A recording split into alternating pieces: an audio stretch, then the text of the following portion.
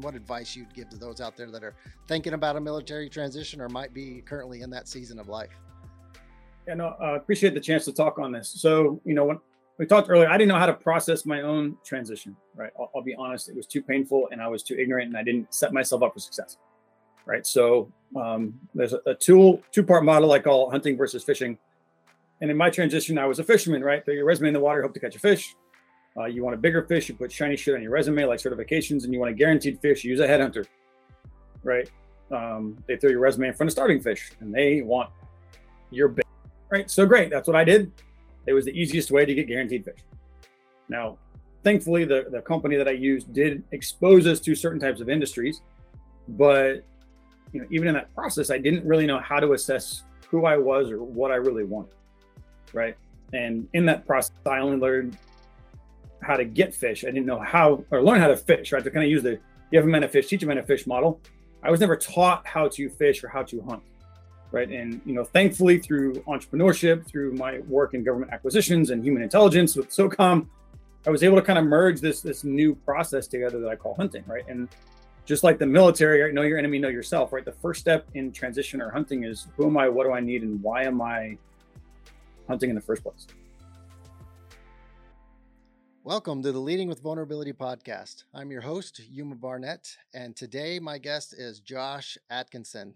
Josh is a graduate of the United States Naval Academy and a former Marine. We're not going to hold that against him. If Josh was here in person, we'd definitely have some crayons to eat instead of donuts so he could kick off the morning. But seriously, thanks for your service. If I hadn't joined the Army in the 75th Ranger Regiment, the Marines probably where I would have ended up because I like the culture there. It's very, we always call the 75th kind of the Marine Corps of the Army. So thanks for your service. I know we're going to get into your service and kind of your separation from service. And it was kind of unique and a surprise to you when it happened, but I'm not going to take your story.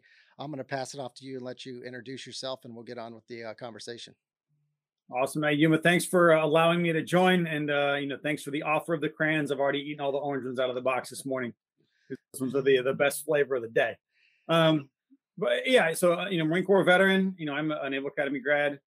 I kind of take it a badge of honor when people don't realize that until I have to tell them, it means I'm doing something right and not wearing the ring around and pissing people off. But yeah, my story, I think is not unique, but it is maybe different in some ways, and I found that trying to be vulnerable and try to share some of those failures on my end, some of the things that I've learned is a way to hopefully help others who may have been through a similar story, who don't know how to process it and don't know how to relate to other people and don't know how to be vulnerable, maybe speak up, right? Maybe reach out and connect with someone and say, look, I'm not really what I thought I was. I'm not feeling, or what I'm feeling is okay. And I'm maybe not doing about this the right direction. And I'm actually able to do more than I thought I could. Yeah, absolutely. That's perfect. You segue right into it. And the first question, we'll just lead it off, is what's Josh's definition of vulnerability? Vulnerability, I think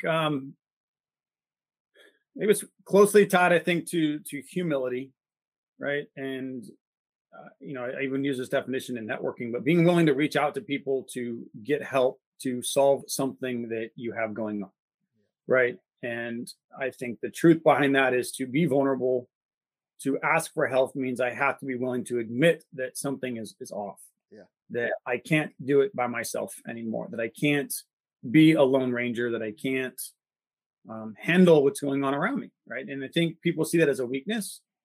Culturally in the military, we're this type A alpha male, and the more senior you get in leadership, as I know you can probably attest to, the peer group you have around you gets smaller, and therefore there are less people you are able to be vulnerable with because positionally we're told not to, right? And I think that makes it even harder, to then go onto LinkedIn, I say treat it like a bar, and reach out to someone and say, hey, I see you're just like me, I'm really struggling with this thing.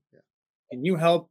Or do you know somebody else that can help, right? And again, I think there's so many other factors that have gone into why vulnerability is harder.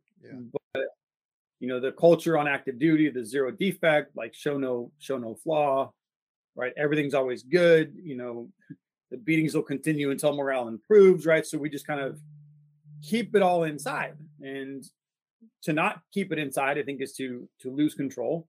So we maintain control by hiding or pretending. And at the other point, right, we can't change it anyway. So why bother, right? Why be vulnerable when I can't change the system? And that just leads to having to deal with more pain, Yeah. right? Or more frustration. And I think as you start getting into transition, it's critical to learn how to be vulnerable. It's critical to know how to ask for help, because once you leave the family of the military, you are isolated, right? You have to build that tribe around you. You have to find people that can provide the help, because the family system doesn't inherently watch over you, right? You don't have brothers and sisters that are sleeping in the room next to you all the time that you're going to see every day that can identify possibly when something looks off or you're behaving odd, because now you are isolated. Now you can lie better, right? Yeah. To call it what it is. I can hide better. I can lie better. I can pretend better. And in order to protect ourselves, we have to learn how to reach out and say, I'm not okay today. Yeah. Right. Yeah. I think one of the things, when I think about my transition from the military or other people's and reaching out to people, it's, when you're in the military, you send an email and you get a reply within like 10 minutes a lot of the time, right? It's just you either reply or you're getting the reply quickly. I had to tell people if you might reach out to 10 people and you might only get two replies because people are busy, people have other things going on. They might not prioritize like you do. It might be 2 weeks before you hear from somebody that you're reaching out to on the other side. Um, and that people, I would see them just get discouraged. They would be vulnerable and open up and they think people didn't care, but that wasn't it. It's just the environment has changed so much from the military side to the other side. Did you experience any of that in your transition when you were reaching out? Yeah, I think it depends, I guess, on expectation and persistence, right? I think one thing I've learned is that in the military, you have very defined communication channels, right? And in the civilian world, you have a myriad of communication channels. And as we were always taught in the military, email sent is not email received, right? So sometimes you just have to be more persistent or find multiple modes of contact until you can connect with somebody, because just because you have a LinkedIn profile doesn't mean you're active on LinkedIn. Just because you have a Facebook profile doesn't mean you're active on Facebook. Correct. Just because you contact the email on your social media account doesn't mean you actually give a shit about that email account, because you put it on there for all the spammers out there to say the shit to an email that's not going to cause any problem. Yeah. So, I think we're used to having that direct access and to get a reply. But I think the converse to that is that people don't want to reach out anyway because they feel like there's a barrier. They feel like it's not polite. They feel like it's not okay to contact a stranger or somebody that I don't directly know and ask for help, because now I'm rude, now I'm wrong, now I'm something, right? Yeah. Whatever that is, I've heard like, how do I network? How do I reach out to people? And it's hard, right? I think, and my counter to that is, how many people did you call when your commander said, go find me a spare part that we don't have? And you go call somebody at another unit because you looked up the supply department in the global and called them. Like, did you know who was going to answer the phone? Yeah. No. Did you have any problem calling that number? Like, well, no, it was a fellow Joe on the other end. I'm like, okay. So I can use LinkedIn to find a fellow Army vet, fellow Marine, fellow Navy vet, fellow veteran, period, knowing they're a vet, and contact them and say, hey, you're somewhere where I think you may have information that can help me. Can I please talk to you? Yep. Right? Absolutely. Not I'm a beggar and I want a handout. Not I'm desperate, right? It's like going on a dating app and saying I'll just sleep with anybody. I mean, like it's not the point, right? The point is like, hey, I think there's something I can learn from you. Can I talk to you? Right? I think you have access to material, to information, to resources that are valuable to me. Can I talk to you about that? Yep. Can I get help from you? And the one thing the veteran community does really, really well is we protect each other. Yeah. Right. And vets want to, not always, right, but 99 point something percent of the time, vets want to help vets. And if I have a resource that could have helped you, I would feel hurt that you didn't ask me to help you, because I want to make sure that you're okay. Yeah, great stuff. I agree with everything you're saying there, Josh. And we'll go back to your service a little bit and your time at the Naval Academy. And if you could just share a little bit about your experience at the Naval Academy, why you chose the Marine Corps, and just some of your some of your lessons learned and pros and cons of the Marine Corps, if you can remember back that far. Yeah, I remember. So why Naval Academy? It's kind of a humorous story, I guess. Growing up, I had no idea what the service academies were. Right, I'm not one of those legacy kids who had their life groomed to become competitive, like many do. And I heard about West Point in my history class in high school, and then the principal's son from the school was going to West Point, so he flew back and did his like walk around the high school recruiting tour. I was like, all right, cool. I was looking at military. I couldn't pay for college, so how do I get college paid for? I can go in the reserves. I can go active duty. Like trying to find options for school, and I learned about West Point. Well, that sounds interesting. So I started considering it, and at the time, one of my mentors for church was a Marine vet, and he told me I wasn't allowed to go to West Point.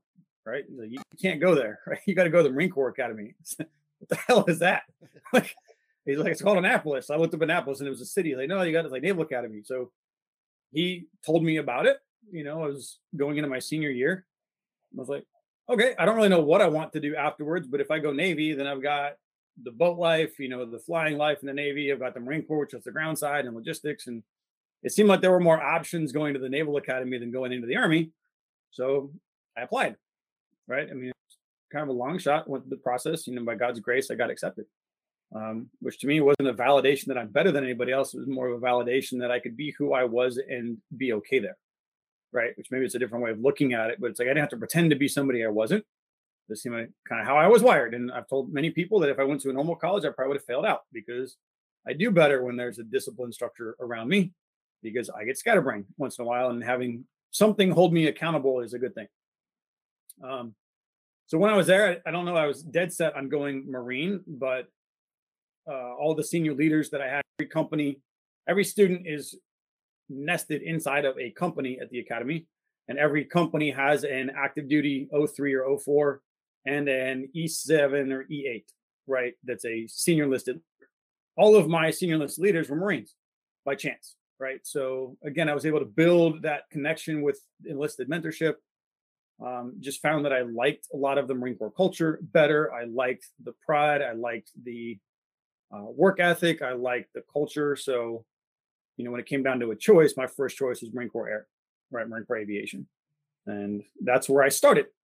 I learned later I probably should have gone Marine Corps Ground or other things, but it was just kind of a good fit, I think, for personality, for culture, and what I wanted to do. That small brotherhood, the pride, the aggression, the willingness to, do harder things, right? To challenge ourselves is what attracted me to it. Probably like what attracted you to Rangers, right? Not because you want to be better than everyone, but you want a chance to do something different and something more that was unique, right? So, I mean, I love the Corps. Warts and all, I still love the Corps. Oh, I mean, I've had some great experiences with Marines, and that's right. When I joined the Ranger Regiment, I wasn't joining, like you said, to be better than everybody else. I was joining for myself. I was doing that to be the best version of myself. I wasn't thinking at all about being better than everybody else. It was just a personal challenge that I wanted to take on to try to be with the best, to see if I could do it, to see if I could Yeah. see if I could make it. Because there were definitely people back home that kind of doubted when I told them this is what I'm going to do, and I wanted to prove them wrong, and then I wanted to prove other people right, previous mentors and stuff. So um what impact as a leader and a person did the Marine Corps have on you? What do you still take with you today? I'm sure there's a lot of it, but what are some of the things that stand out? I think for goods and bads, both, right? Just the willingness to try, the willingness to just solve it, right? I think the Marine Corps is a smaller force, much like Rangers and SOF are. And I'm not trying to compare that Marines are special forces, right? We used to always say that the Marine Corps is a special force. That's why we don't have special forces. And then, of course, they got MARSOC. Yeah. But that be creative, right? There's not enough of you. There's not a plethora of resource, and you don't have the budgets to just buy something else. So go figure it out, right? Commander's intent, find a problem, go figure it out. Yeah. So I've learned later on that I think that's much more of just my inherent personality, and it fit well then in that culture. Was kind of reinforced by the Marine Corps that says, here's your task, right? Don't ask me for help. Don't go back to your boss and say, can I do it? Right? Kind of the message to Garcia world of I've given you a task, go, right? Like just let me know when it's done and let me know what you need to get it done. And I like that world, right? I like that leadership culture. The officer eat last culture, right? The servant leadership model, Yeah. I think, is still always kind of there. That's like, look, it's all about your team, it's all about your troops, and trying to then figure out, one officers eat last, but they still have to eat, right? So how do you balance still caring for yourself to allow you to be in the role of leadership to make those right decisions, but still make sure your team is at the forefront of that, right? That your Marines, your troops are still the priority. So that's kind of always stuck with me, right? Like officers eat last, and even the Naval Academy, they said we're eating Marine Corps style or Navy style, right? And in Navy style, the officers eat first, right? Because on the ship, right, the CO is like God on a ship, and he controls all things, and you're there to kind of serve the king. And in the Marine Corps, it was in the junior enlisted, right? The junior midshipman ate first, and the senior midshipman ate last. And it was always kind of asked, hey, are we eating Marine Corps style or Navy style? Because that told you who got served first of the day, right? And I think that work ethic, that culture, the service mindset has always stuck with me. Um, and then some good things, my kids hate it, but it's like the intolerance of snowflake isms, right? Like just suck it up, right? I mean, there is no real whining. There's no like some of the stuff. There's a low tolerance for bullshit. Right. At the same time, though, like as a dad, that doesn't go so well when your kids sometimes need someone to be there to listen and help them learn to grow through that stuff, right? I mean, going through and being a trainer, in the Marine Corps, at the Naval Academy, everyone there is already an adult. Everyone there has already established that ability to go through life. So now I'm just trying to harden you in many things. As a dad, though, I've had to learn that my kids don't know how to yet do that. My wife's great at trying to tell me, like, hey, have you taught them how to process that emotion? Have you taught them how to assess discomfort and be okay with it, rather than just saying, why aren't you already good enough yet? Right? Like, why don't you just suck it up? And you have to kind of teach kids how to learn to suck it up because it's uncomfortable. And, those are some of the negatives that I've taken, right? It's great in work life. I work with all veterans, at PM Proline now. And I like working around veterans because we kind of all have that culture and that understanding of intent and drive and passion. But as a dad, I think some of the things the military taught me has made me much less effective, right, as a parent, because I have a low tolerance for the sniveling and complaining. And, but it's like, again, I can't expect someone who's never been through this to understand it, right? Like you have to teach kids how to make wise decisions, and you can't just expect it, right, like you do in the military, right? And privates still are like kids in many ways in the military mindset, but there's a lot more foundation to work from than. Yeah, I don't know how many times over my 20 years after I had kids, which I guess would have been about 14 years that I had kids, is that my wife would have to tell me, these kids aren't your privates. You can't talk to them like you talk to your privates. You got to leave that stuff at work and come home and be a little softer around the edges with them. So I definitely know what you're talking about there. But your Marine Corps service didn't really end like you probably envisioned it ending, right? You weren't selected for promotion. No. And you, your life and career probably kind of had to take a change that you maybe weren't expecting. Can you speak on that a little bit? Yeah, my career in uniform took kind of two radical changes. One started in aviation, and again, due to my own pride, I think, but the own culture, I thought I was doing right as a class lead to stand up for my class when I was in training, in flight school, and they felt unsafe at some point. And I said, it's my job as a leader to protect them. I went and talked to safety about policies that were being acted upon that were in violation of training policy that made us feel unsafe. And I might as well just ended my aviation career at that point. Because going against status quo sometimes has radical consequences, which ironically enough, now as a businessman, I'm trying to change status quo. But so early in my aviation career, I was forcibly removed from aviation, even though other factors said I should still be there. But culturally, it was like, you're just not a good fit. Go find another job. And then I went to the infantry side of the house, right, as an S4. Those that want to study Hawthorne, Nevada, 2013, right, go look it up. There's a double-fed mortar mishap that killed 8. And I was the guy on the CO staff telling him that he was wrong before it happened. So that quickly saw my removal and scapegoating as a result of that incident. Again, I was trying to defend the Marines and do the right thing. And both of those kind of led to non-selection to major at the end of my career. And I'd never ever, due to the pride of being a Marine, considered, I probably need to transfer Army. I probably need to do an inter-service transfer to another branch of service just to give myself a fresh start, right? Just to give myself a chance to do something better and understand how the career progress worked. But 11 and a half years in, I'm no longer active duty anymore, and I didn't know how to process that. I didn't know, back to the vulnerability concept, I didn't really know how to deal with the hurt that I felt. I didn't know how to deal with finding better options and choices because I didn't want to be anything but a Marine, right? I deployed joint twice, once with NATO and once with SOCOM. Had a great joint service time, loved the other branches, but it never even entered my mind that I could have left the Marine Corps. And at the end, it felt like someone, kicking you out of a family. Yeah. Mhm. So did not end like I wanted at all.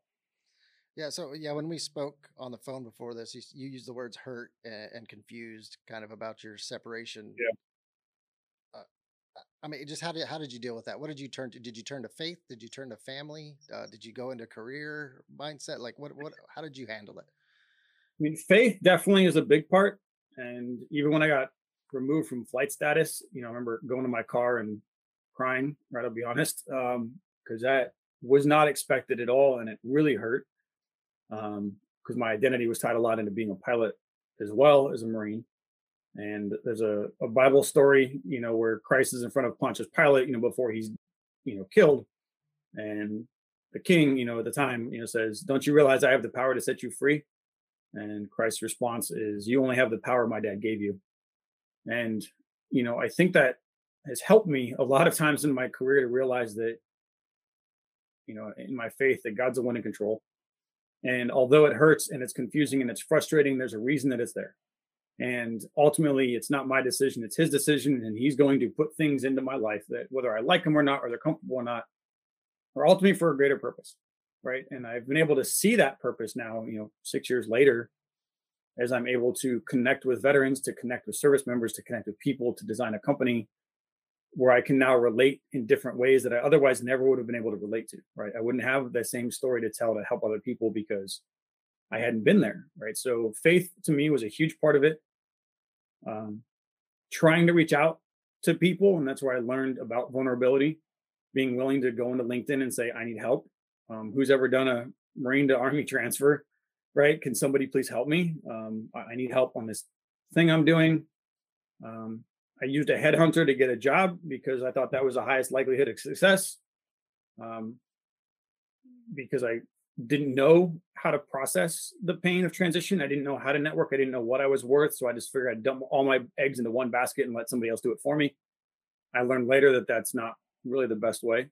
Yeah. But it was kind of a mix of both. Like, I mean, my wife was there, faith was there. I had people I could talk to, but I think I just kind of bottled a lot of it up, honestly. Like I just internalized it and sucked it up like we're taught to do, as I mentioned earlier. And eventually I was able to get connected with some mentors. I was able to get connected with people that could help me process some of that. My wife has tried to help process some of it, but there's still a lot of emotion there that just goes like, I feel like someone, I do a series now or a class called the Empowered Transition. I say I'm just a failed major, right? Like just that feeling of being a failure is something that's hard to shake, right? And then that imposter syndrome that comes from it, where it's like, when's someone going to find out that I'm really not qualified to be here, right? When's someone going to realize that I'm just a liar, and I know it's not true, but that feeling is hard to shake, right? That, and in the military, at least you can show up with your rank, you have the credibility, but now walk into an interview, like, "Hey, why are you applying for this job?" And say, "Well, because my last boss just kicked me out."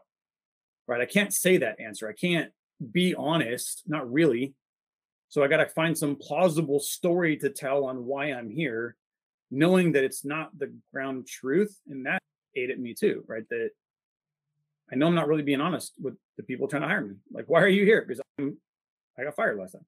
Yeah. It was downsizing, the core was getting smaller, I had an odd career path. I can find any normal story, but the feeling inside was because I wasn't worth it. And it took me time. It still takes time. That's why I say transition is a journey.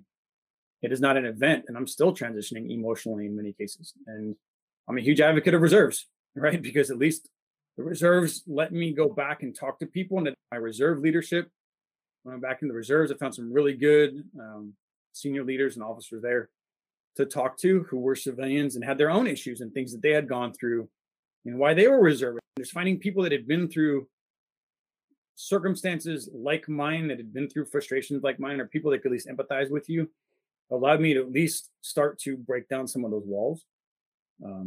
But there's still walls. There's still a lot of stuff out that hurts, right? I was confused. Like I devoted my entire life. I've got rock star fit reps. I have bosses saying you're the best Marine I've ever worked with. And I see window licking mouth breathers, getting promoted because they were too afraid to have, the testicular fortitude and the backbone to do anything that challenged anyone.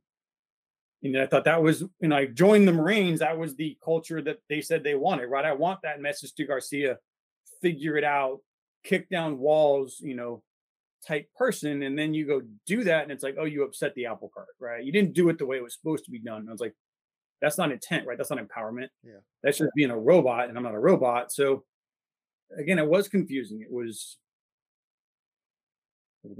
like, what the hell happened, right? Like I played the game I thought was supposed to be played, not realizing there was a whole nother game being played I didn't even know about. And I sucked at that one. Yeah. Right. Yeah. And it's humbling, I assume. And it's hard to swallow that pill. If you look back on your service and I think about today's service, so the Army's having, there's recruiting problems within the military. Our military's gone through a massive change, 20 years of straight conflict since 9/11, both are, all services, all branches. And some kids and people are turning away from service now because they don't want to go into the training life, right? But I still think I came in pre 9/11. I think there's a lot of value still in military service as a way to go and test your mettle and grow and mature and do things. There's a lot of benefit to military service. I can speak on the Army side of what you can do, but what would you tell to somebody out there that's listening, that's thinking about joining the Marine Corps, but has some hesitations with all the change that's going on in our military right now? That's a great question. And I just recorded a session to go live with the Air Force here, I think next month, for the Logistics Officers Association. And I call it Leading in a Constrained Environment, why we need to learn to say no, essentially. And I think, to the Marines, the character in anyone's service, I think the validation of your own worth, I think, comes from trial, right? And I say character is forged, not given.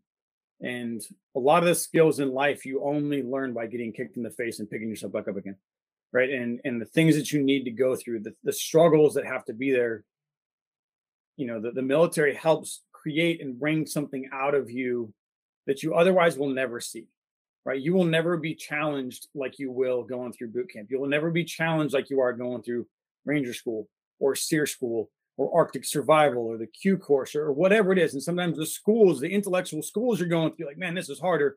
Planning for a field exercise where I'm running on, 24 hours a day, ops for 2 to 3 days straight, or there's a team I've got to rely on. There's a trust in people, and even in a community sense, we talked identity, I know, before we started recording, but tolerance and, the whole inclusion crap on papers is bullshit.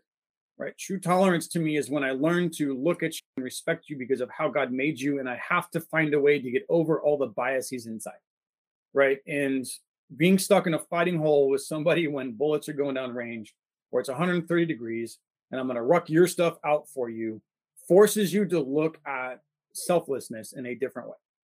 And, on the identity front, again, in a virtual world, right, the other, right, people not like me might be my next door neighbor, because now I don't even need to walk outside. I don't need to tolerate anyone. I can build these micro bubbles of comfort to only be around people like me and create this self-looking ice cream cone of mental influence to where I never actually have to learn to tolerate anyone. I never have to deal with discomfort, physically or emotionally or relationally or, socioeconomically. I can isolate myself from the rest of the world. And I think the melting pot of the Army, the melting pot of the DoD, of the Marine Corps, forces you to learn to deal with your own insecurities, your own bias, your own crap, right? And biblically, like iron sharpens iron, right? Like you need each other to sharpen each other. And that only happens through bumping in and rubbing on one another, right? Like it happens because you have to deal with it. And like the military is one of the best places that you can do that, right? That forces you into situations that you never would have known to put yourself into, and you're going to come out something better in the end. At the same time, my plea to the services is, coming out of the war years, right? We were leading in excess. We had excess stuff.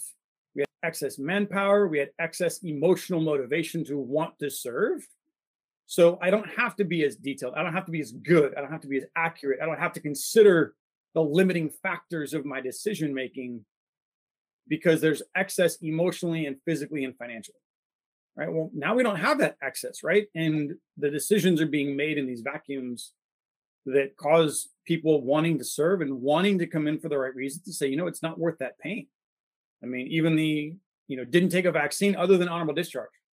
18 years of service, don't get a vaccine. I'm going to kick you out and ruin your life. Like, you know what? That consequence isn't worth the gain.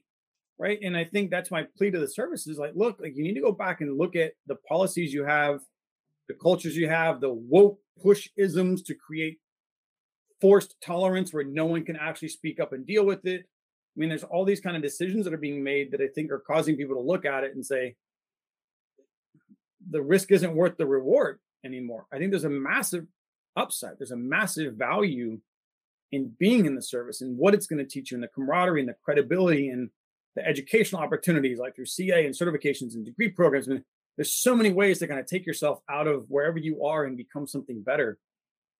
But I think the services need to take a hard look at some of the policies that are there because the consequences now are starting to influence that. You know what?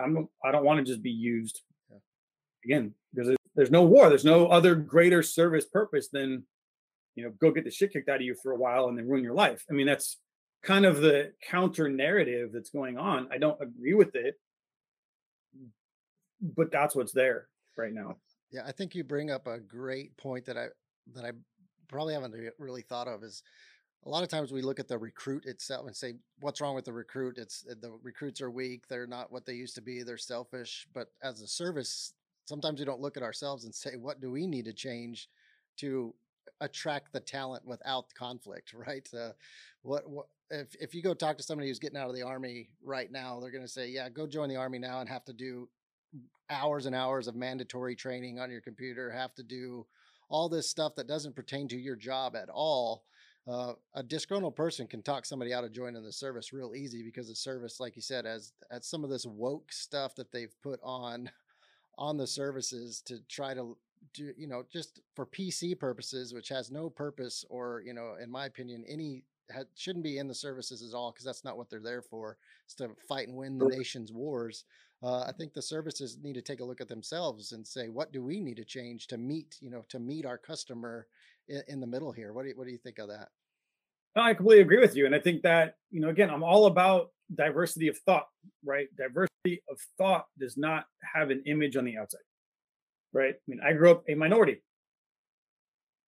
yet I'm supposed to be white privilege. You know what I mean? Like, so you can't take this external view of people and say, I know what you are by the outside. It's called racism, right? That's not okay. And yet that's what we're doing when we start. I need to attract this type of talent. But then, I say tripping over dollars to pick up pennies, kind of a concept like, well, I want to recruit this small percentage in this corner. Yet now I'm actually isolating the main base of people that used to join in the first place. And maybe I have people who join, but I don't meet my quota. It's like, look, you got to go back and look at what are we really trying to do and why? And from a corporate perspective, if I'm not getting the throughput that I want, I'm not making production like I want to, I've got to go back and look at my process. I got to look at my leaders. I got to look at my culture. I got to look at the things that I'm doing because I can't look at people applying to my company and say, they're wrong. Why can't I get good people to apply to my company? Well, because maybe your company is turning people off to want to apply, right? And I think, that's some of that raw stuff that the military tries to tell you to do. If your mission fails, you got to look at yourself in the mirror. Yeah. You've got to assess internally. And I think the services need to look at some of that. I mean, Air Force pool policy and stuff. Some of the things the Air Force is doing, trying to manage budgets or be accountable. It's like, yeah, but then you're hurting people. And therefore the perception is you don't matter. So get out, right? Protect yourself, run like the hills versus, wow, that parent, right? The family environment is looking out for me and defending me. When I make a mistake, I'm free to be mentored and coached and improve on that mistake. So the zero defect world, I mean, there's a lot of cultural isms. I think that, again, because promotions were always happening, because there was an influx of people always wanting it. There was this war. There was so much excess. a lot of those decisions, I think, weren't as visible, or the consequences weren't as catastrophic. And I think you have to change the way we lead now to look at it. And you can't just say, oh, it's the people applying that are bad, and say, look, does the system need to change? And I hate change, right? I mean, I'm one of the guys too.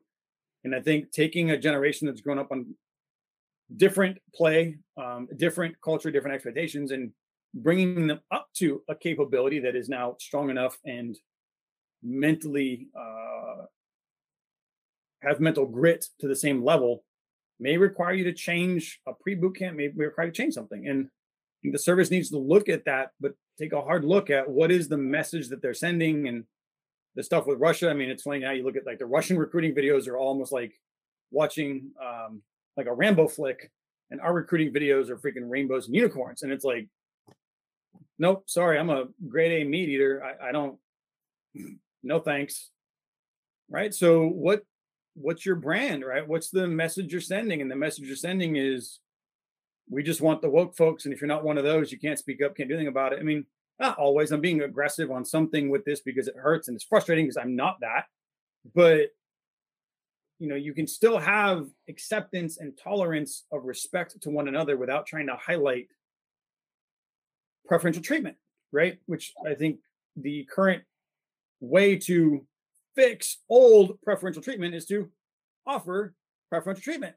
Like, that doesn't fix anything, right? That just still creates racism and bias that, in my mind, a lot of it didn't exist in the junior levels. It was maybe systematic, but you could have fixed the system in different ways too. But anyways, sorry, a whole nother discussion. Yeah, that's a whole nother podcast right there. Now, when you look at your military transition, you know, hindsight, all things being 2020. Again, when we spoke before doing this, you talked some things about speed dating, networking, branding, filling the void, hunting, etc. Can you just go into kind of military transition as you see it, what you learned from it, what you would do different about it, and what advice you'd give to those out there that are thinking about a military transition or might be currently in that season of life? Yeah, no, I appreciate the chance to talk on this. So, you know, when we talked earlier, I didn't know how to process my own transition, right? I'll be honest, it was too painful and I was too ignorant and I didn't set myself up for success, right? So there's a two-part model I call hunting versus fishing. And in my transition, I was a fisherman, right? Throw your resume in the water, hope to catch a fish. You want a bigger fish, you put shiny shit on your resume like certifications, and you want a guaranteed fish, you use a headhunter, right? They throw your resume in front of starting fish and they want your bait, right? So great, that's what I did. It was the easiest way to get guaranteed fish. Now, thankfully, the company that I used did expose us to certain types of industries, but you know, even in that process, I didn't really know how to assess who I was or what I really wanted, right? And in that process, I only learned how to get fish. I didn't know how, or learn how to fish, right? To kind of use the you have a man a fish, teach a man a fish model. I was never taught how to fish or how to hunt, right? And you know, thankfully, through entrepreneurship, through my work in government acquisitions and human intelligence with SOCOM, I was able to kind of merge this new process together that I call hunting, right? And just like the military, right? Know your enemy, know yourself, right? The first step in transition or hunting is who am I, what do I need, and why am I hunting in the first place, right? Why am I going after that job? And I think some of the gaps in there are that we think of job titles as an MOS, right? Well, job titles aren't an MOS. They're actually just creative branding from the company to attract talent. And there's no doctrinal definition of what that job title means, whether it's project manager, or manufacturing, or IT, or consultant, or whatever. The HR world chose that title based on what they think that job is supposed to look like, and they may not even know, right? So I think we take a lot of what we expect in structure from the military and project it onto the industry world, and they're not the same, right? So we're already going in with a bad Rosetta Stone, right, in terms of how that works. But in order to decode that Rosetta Stone, I have to know what I'm hunting for, right? So StrengthsFinder 2.0, right, or Clifton StrengthsFinder is a great assessment on what are my natural giftings. Discover Your Why by Simon Sinek is a great program. There's a discount, Salute to Service 2022, that takes it down to $25, right? And neither of those give you your job title, right? But by knowing my strengths and knowing my why and my purpose, I can assess, is this a good fit for me, right? So like the dating analogy, before I even ask to go on this date, does this person meet what I want in my life, right? Does this job meet the needs that I have? And I walk through this Maslow's hierarchy as a way to assess that starts on every rung, right? Like some physiologically, I need some level of pay and benefits, right? Culture, belonging. I want some level of authority and purpose and some way that decisions get made. I'm willing to tolerate some level of risk or not. I want growth. I want freedom. I want to travel. I want whatever these things are, and write them all down, right? Because that then becomes the lens and filter you use to assess what title in what industry in what position might align with what I really want to do. And I think we make assumptions, right? We talk in solutions, not requirements. And I learned this in government acquisition that if I told you, where do you want to go to eat? You're going to tell me some restaurant. You're not going to tell me that I want something made in some amount of time that's going to cost some amount of money and some atmosphere that I want to sit in that's going to allow me to do something with some level of caloric intake to satisfy a workout need that I've got going on tomorrow. You're just going to tell me the answer, right? And this goes back to the vulnerability piece. I think the vulnerable side of communication is needs driven. The invulnerable side communication is solutions driven, right? So to go back to being vulnerable, I have to start writing down what I really want and explore that in detail and let my family participate in that, because you know what? I really don't want to run the rat race anymore. I don't want all that authority in life anymore.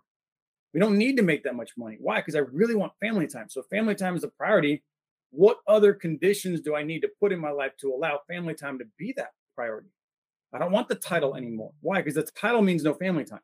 So it's knowing how to map out the requirements, rank the requirements, so that I can start networking, start having those conversations with people to figure out what might be a solution. What are all the solutions that might go into that, right? And, for me, my own journey, I'd never wanted sales. And now I'm essentially the director of sales.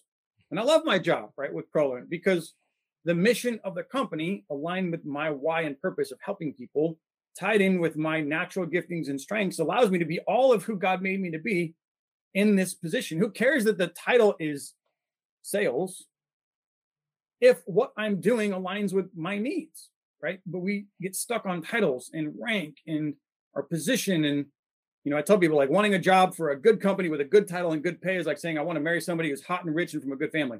And that's all I care about, right? Like, well, that's all you want, then you're not going to be fulfilled, right? You may get everything you think you want and be miserable the rest of your life. So it takes a deeper level of understanding. And then, the next like 4 steps in the process of hunting, I say first one is, who am I? What do I need? Why am I hunting? Step 2, find a hunting guide, talk to somebody in the industry to figure out what the industry even looks like, right? Like a McCoo or an Intel overlay, right? Like, what is the terrain like? How is it structured? Where are the different enemy locations going to be so I can assess what's there? Find a spotter, right? Using LinkedIn to hunt, right? Find a fellow veteran inside of the organization. I can talk to them. And rather than, blind dating or speed dating, where I just put my resume in and hope someone says you're hot or not. And they just like say hot or not.com. Nope, hot, not hot. Okay, you go in this, not hot. Okay, I'll go talk to the hot ones. I mean, like, that's what recruiters do. So if I want to affect the decision making, like a date, talk to someone's friends, have them introduce you and validate your character and your attributes so I can start a conversation with that person I'm interested in that isn't simply hot or not, right? I mean, and that's where networking with a veteran inside lets you assess, do you even want to go on a date? Do I even want to apply? Does this company match my needs? If it's not the job I thought I found, what would the job be? And then assess your weapon system, right? How well do your knowledge, skills, and abilities align with the credibility of the job? So the caliber of your resume, your bullet, carries enough weight to influence the buying decision of a hiring manager, right? And I think veterans are told, like, everyone's hiring veterans. Yeah, for janitors. I mean, they want veterans, but they don't know what you do, because in the business world, I don't care that you can kill something with a K-bar. I care that you can make me money, right? Well, to do that means I need to be able to understand what you're saying. I need to be able to relate to your credibility in my business. I need to be able to use words and talk with you. I need to be able to know the value you have. And that goes to my passion on certs, right? Like, I work with a company teaching project management, right? PMP, Agile, Lean Six Sigma. They're great certs. That doesn't guarantee you to get a job. Not everyone needs that, and they're good skill sets to have. But ultimately, it's up to the company to decide, right? The company gets to determine what they find attractive. The company gets to determine what they're hiring for. What is the gap that they have? And how do you assess it? Right. And it's like, if I'd have known this stuff, I probably wouldn't have used a headhunter. I would have started earlier. I mean, thankfully, I got Lean Six and PMP on active duty, but teaching people how to even self discover, right? What exactly do I want first? Then go start looking at all the possible solutions. And again, I think the pyramidal structure, the rank progression, the known progression, the titles, the standardization of the military is great, but that creates a massive deficit in transition because that's not how industry works. And we don't do a good job teaching veterans how to hunt and the difference between military and industry, right? I mean, the military takes 5 years ish to build an identity for you, from boot camp to capabilities to rank and growth. And then they give you a 5-day class and a pat on the ass and say, good luck. Yep. So, Yeah, you're speaking my language there when I talk to people who are transitioning and they're looking for the job. And I said, well, you got to know who you are first. You need to understand, what are your values, right? What are you looking, what are your priorities? Until you know who you are, you're not going to know what you want to do. And I think that's why so many veterans go out there and they career hop for the first 4 or 5 years, is they just do something that's not aligned with who they are as a person, and they don't cultivate that emotional intelligence and themselves and have a true understanding of themselves. And some never do it. And then you find the ones that do finally take the time to do it. And when I talk to people, I try to get them to do it sooner than later is yeah. my biggest thing.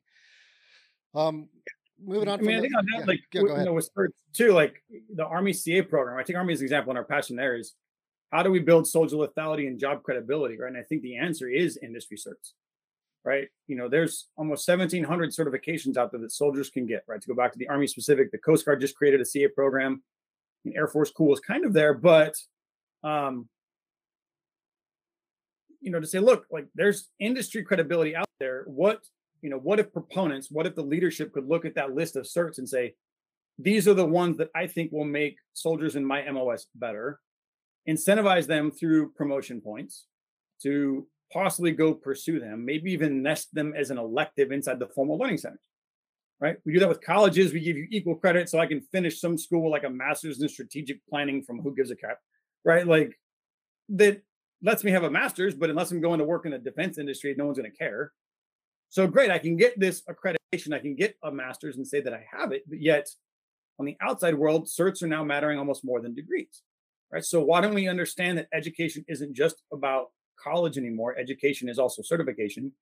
Nest them as an evening elective class at ALC, SLC, ILE, one officer's career course, captain's career course, right? And help them learn to be better while in uniform, and set them up for success later on, right? So that, in the cert world, I say, you don't want to be going into the firefight realizing you're not carrying the right weapon, right? The job hunt, you are the weapon system, and upgrading takes time. And in your last year, there's so much other emotion going on, dealing with the identity change, dealing with the emotion of getting out, feeling like you're abandoning your team, trying to find a job, not knowing where to go, VA appointments, medical appointments, TAPS classes, and skill boards, internships. Like, look, we need to start this 2, 3, 5 years earlier, so that we can help build a transition ready soldier emotionally, professionally, and financially, right?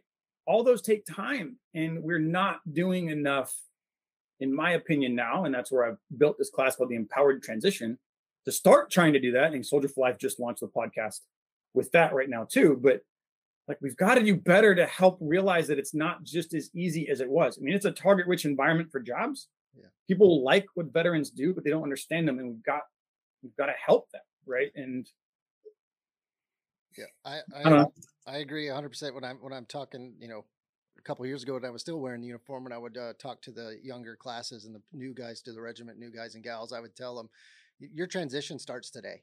You might get out in 4 years, or you might get out in 25 years, but eventually the Army's going to end, the Marines is going to end, the Air Force is going to end. If you start thinking about that now, and hopefully the organizations are now moving to help people understand how to translate those military skills. And I want you to speak a little bit about PMP, because that's one thing. What I did last in the 75th is we stood up PMP and started sending more people to PMP than just our engineers. We started opening it up to others. Personally, I went to the PMP boot camp, and when I got in there, it was way more in depth than I expected. For one, I didn't enter the PMP process in the right mindset. Like graduate studies Yeah. level mindset. But I immediately saw the value of it translating my military language into civilian language. Taking my military acronyms and putting them into civilian speak. I could see the benefit, immediately in that PMP boot camp. Can you just speak a little bit about PMP and why you think it's a good fit for service members? Yeah, I think I'll take it. I'll answer it. I'll expand upon it as we've expanded and grown, even since we started, working with you in the 75th on trying to integrate this as a PME model. Is the world of projects kind of as three areas, right? You have adaptive, predictive, and process improvement, right? So you have PMP, ACP, and lean kind of in each of those categories. And what the professional world is learning is that just like mission planning, predictive started in construction. So I have a detailed blueprint execute to a T, right? Adaptive started in software where I have an idea from the customer and I have no idea how I'm going to get it done, right? And then Lean Six, right? Ford, Motorola, like the companies out there, like, look, I want to make sure that I'm doing as much as possible to the highest quality standard I can with the limited resources that I have, right? And like mission planning, right? Every mission's different. Every known or a known unknown or unknown unknown, or like they're all different depending on the nature of the type of mission that I'm doing. So, the ability to get these certs, right? So our passion would be like Agile by E4, because it's about small teams and rapid change, right? It gives you a framework to know how to deal with conflict and lead and coach and mentor while having a process structure to execute in different ways, depending on, again, type of mission, resource, type of MOS that I have. Lean's about efficiency and quality. So how do I learn to assess things like awarding process? Why is it taking me 45 days or 180 days to get an Army Achievement Medal signed? Well, now I can do something about it. Now I can actually learn how to map a process, assess value in each step, challenge status quo a little bit and say why, and then fix it. And then on the PMP side, kind of the strategic end, like tactical to operational to strategic is kind of the progression we're going through of E4, E5, E6, or, warrant 1, 2, and 3, or, 02, 03, 04, right? They kind of all nest well in that world. But like the PMP really does take the MDMP environment and expand upon it, right? Because military planning stops at write the order, right? COA dev is inherently agile. Actually, throw it on the wall, see what sticks, change it until I get it right. Then I shift into a predictive planning model. I write the order, and then it just sits on the shelf. Well, okay, great. And that's what I think you saw in PMP, like building a work breakdown structure, building a task list, building a resource plan and a schedule, and all these critical staff estimates that go into this plan are very akin to the military planning process. But executing it, right? The skills of execution, I think, are where we expand upon the knowns, right? How do I track work? How do I track resource consumption? How do I estimate these resource needs? How do I communicate differently? How do I manage people differently? And, in that, right, I think it's a fire hose, right? It's like a graduate level study event. But in doing so, right, in earning that, I can build better leaders now, right? We can build soldier lethality through project management now. And then on the outside, you get that job credibility side, right? And we talked identity a little earlier on, when I leave this family, I'm now forever veteran. And I can't take what was important in this family and go show it to somebody else and have them know what that translates into in a business environment. But if I can show up speaking the language of that industry, I'm no longer as foreign as I might have been. I can relate to professionally with shared conflict, right? Earning a cert is hard, as you experienced. They don't give these things out. It's not a participation trophy. You earn it, right? So in the military, respect, Ranger tabs and Sapper tabs and all these things, right? Industry respects certs you earn too, right? That's why they come with credibility. If I can show up with a respect and a credibility, I can speak a language industry expects to understand.